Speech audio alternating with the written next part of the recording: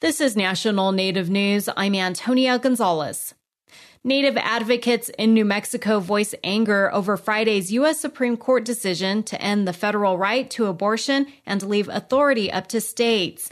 Elder and lifelong Native advocate Noreen Kelly joined reproductive health and advocacy groups on a press call Friday following news of the ruling.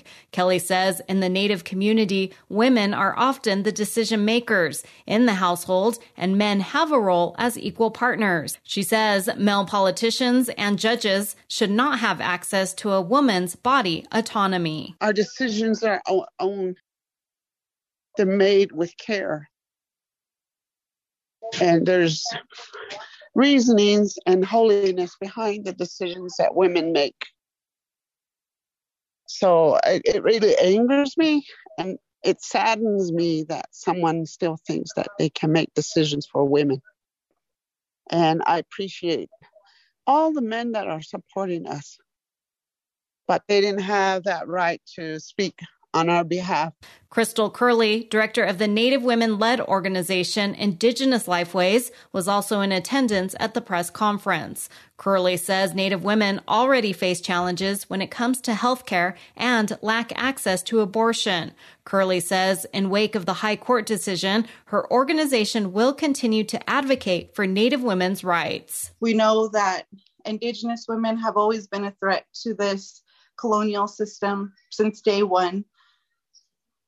And now, 500 plus years, women and pregnant people as a whole are now a threat to this colonial system.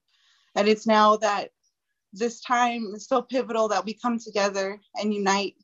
Abortion in New Mexico is likely to remain legal, while neighboring states in the Southwest are expected to see changes.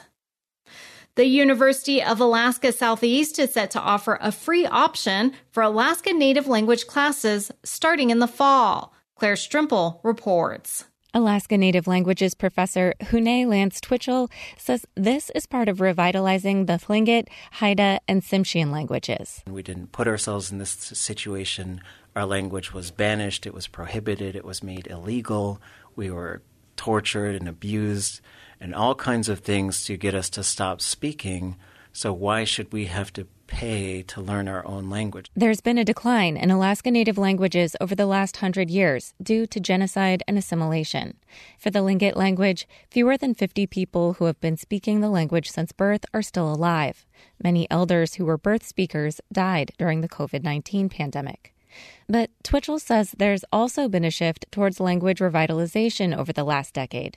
For example, Outer Coast, a school in Sitka, offered a free year of Tlingit courses during the pandemic. Twitchell says 600 people signed up. The move towards free classes at UAS is the next step. I think it's going to be medicinal. It's going to alter the course of the way things are going, and it's really exciting.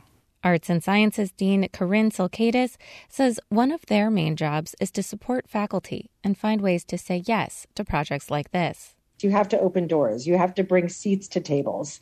And I think the way to do that is to create more access. And I think creating free curriculum is a way to create more access for people. Dean Silkaitis says the free classes are made possible with help from Sealaska Heritage Foundation and a Language Pathways grant. Students who select the free option won't earn credits or receive a grade. Reporting for National Native News, I'm Claire Strimple in Juneau. And I'm Antonia Gonzalez.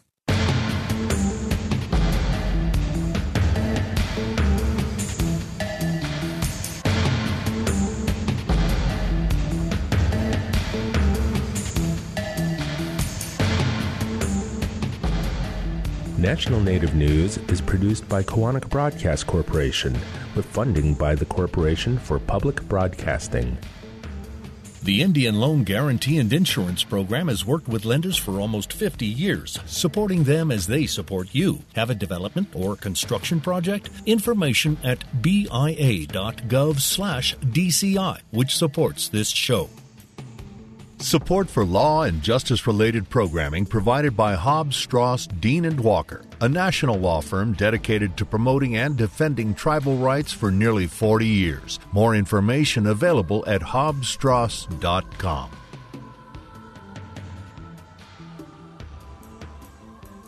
Native Voice One, the Native American Radio Network.